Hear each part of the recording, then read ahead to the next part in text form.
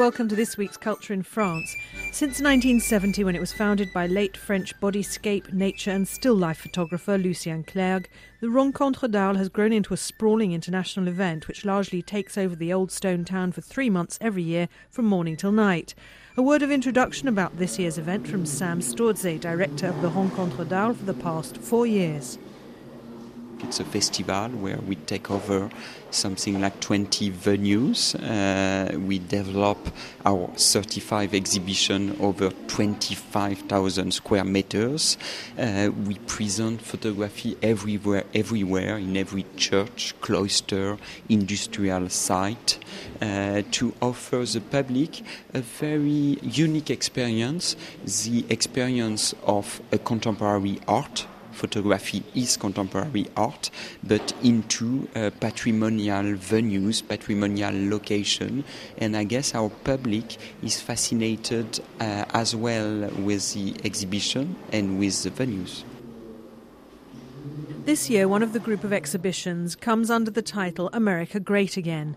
The section is a reminder for the anti-immigration occupant of the White House that Americans from elsewhere have often vehicled the image of the US at home and abroad, like Swiss-born American Robert Frank and British photographer Paul Graham, French photographers Raymond Depardon and Laura Hainaut, and Palestinian Tassir Batnaji. Batnaji's exhibition, called Gaza to America, Home Away from Home, was a commission about exile. The Paris-based photographer from Gaza went to the US to take a series of photographs on the way of life of his cousins and their families who went west in the 1960s, some of whom have since been born in the USA.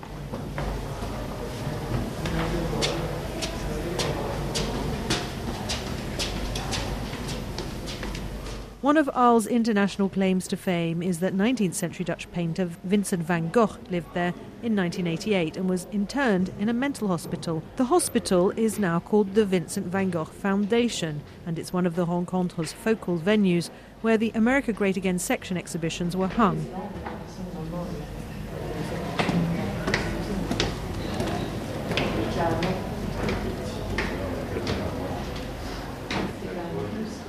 "93-year-old Robert Frank's photos in an exhibition called Sidelines are downstairs. His book The Americans was published in 1958 and is considered as a landmark photography reference work of the 20th century. The photos in the book were considered revolutionary in the way he used the camera and how he used photography as a means of communication and not just historical or social record.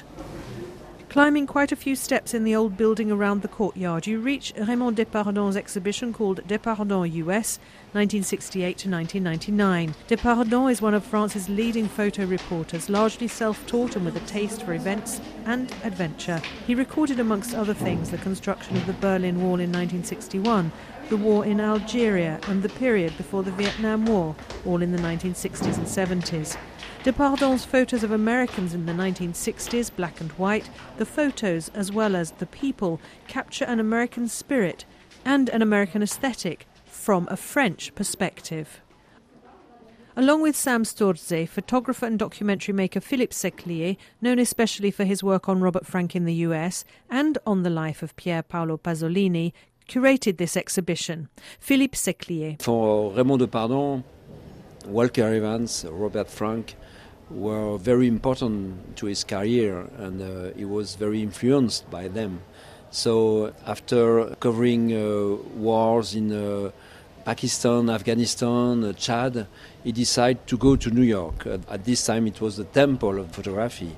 And for him it was like a shock, because for the first time he decides to go in the street and to photograph the people in the street. And it was an experience who was like a cursor in this career, and certainly because he made the very known series Correspondance New-Yorkaise for the French newspaper Libération at this time in 1981.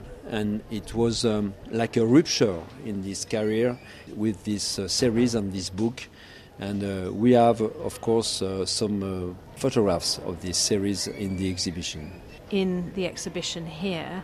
At the end, the photos from 1999 are landscapes where we see every single blade coming out of the earth, blade of grass, blade of wheat. One at Little Bighorn, Custer's Last Stand, a historical landmark in the US, in the Midwest.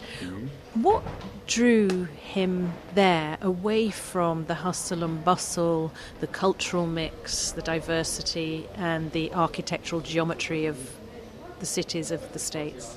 1999 for him was very important because he decided to start on a new project based on the word errance. He decided Wanderings. Yes, and at first he thought that it was maybe important to come back in Africa because he knows very much Africa, but he decided to come back in United States to begin this new series. And he decided to have a new format, a vertical format, 6x9, and for him it was like to have a new approach with the distance out of the frame, to have a new vision of a landscape. And it's very important to say that at this time French photographers were not very interesting with landscapes. So it was for him the beginning of a new era, because when you decide to make some photographs in vertical about landscapes, it's very difficult to approach that. So we decided to make this series in the exhibition because it's another liberation for him. It's like approaching infinity, yes, visually. Completely, and you have a new frame behind you and in front of you. And yes, for a French photographer to be able to photograph a landscape in America after Ansel Adams, after Walker Evans, after Wright Morris, it's very, very hard. Once more on the ground floor, different folk, mainly French 21st century youth, are buzzing around a small happening installed under the arches of the former hospital's terrace. They're attracted by a French photographer in action. Philippe Praliot roams around various events and sets up a studio, inviting individuals, couples or groups to kiss in front of the camera. A woman stands alone on the white cloth background in front of the spotlights and kisses her hand. A pair of newlyweds shyly embrace. Two men are told to let themselves go, and they do. Three women peck each other on the cheek in a show of girly affection. Praliot's work gives rise to cheers and applause from onlookers. He sends the photos to the kissers and is also compiling his own collection. You know, the name of my work is Embrassez-vous, or Let's Kiss, or something like that. And I began this project 2 years ago, and I've got my little studio, pop-up studio, and people came and I asked them to kiss together. And it can be lovers, and it can be a daughter and grandmother and things like that. And it's incredible how it's easy.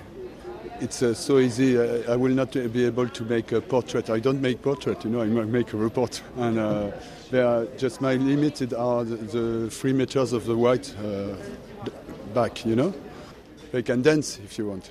I began a series with tango dancers.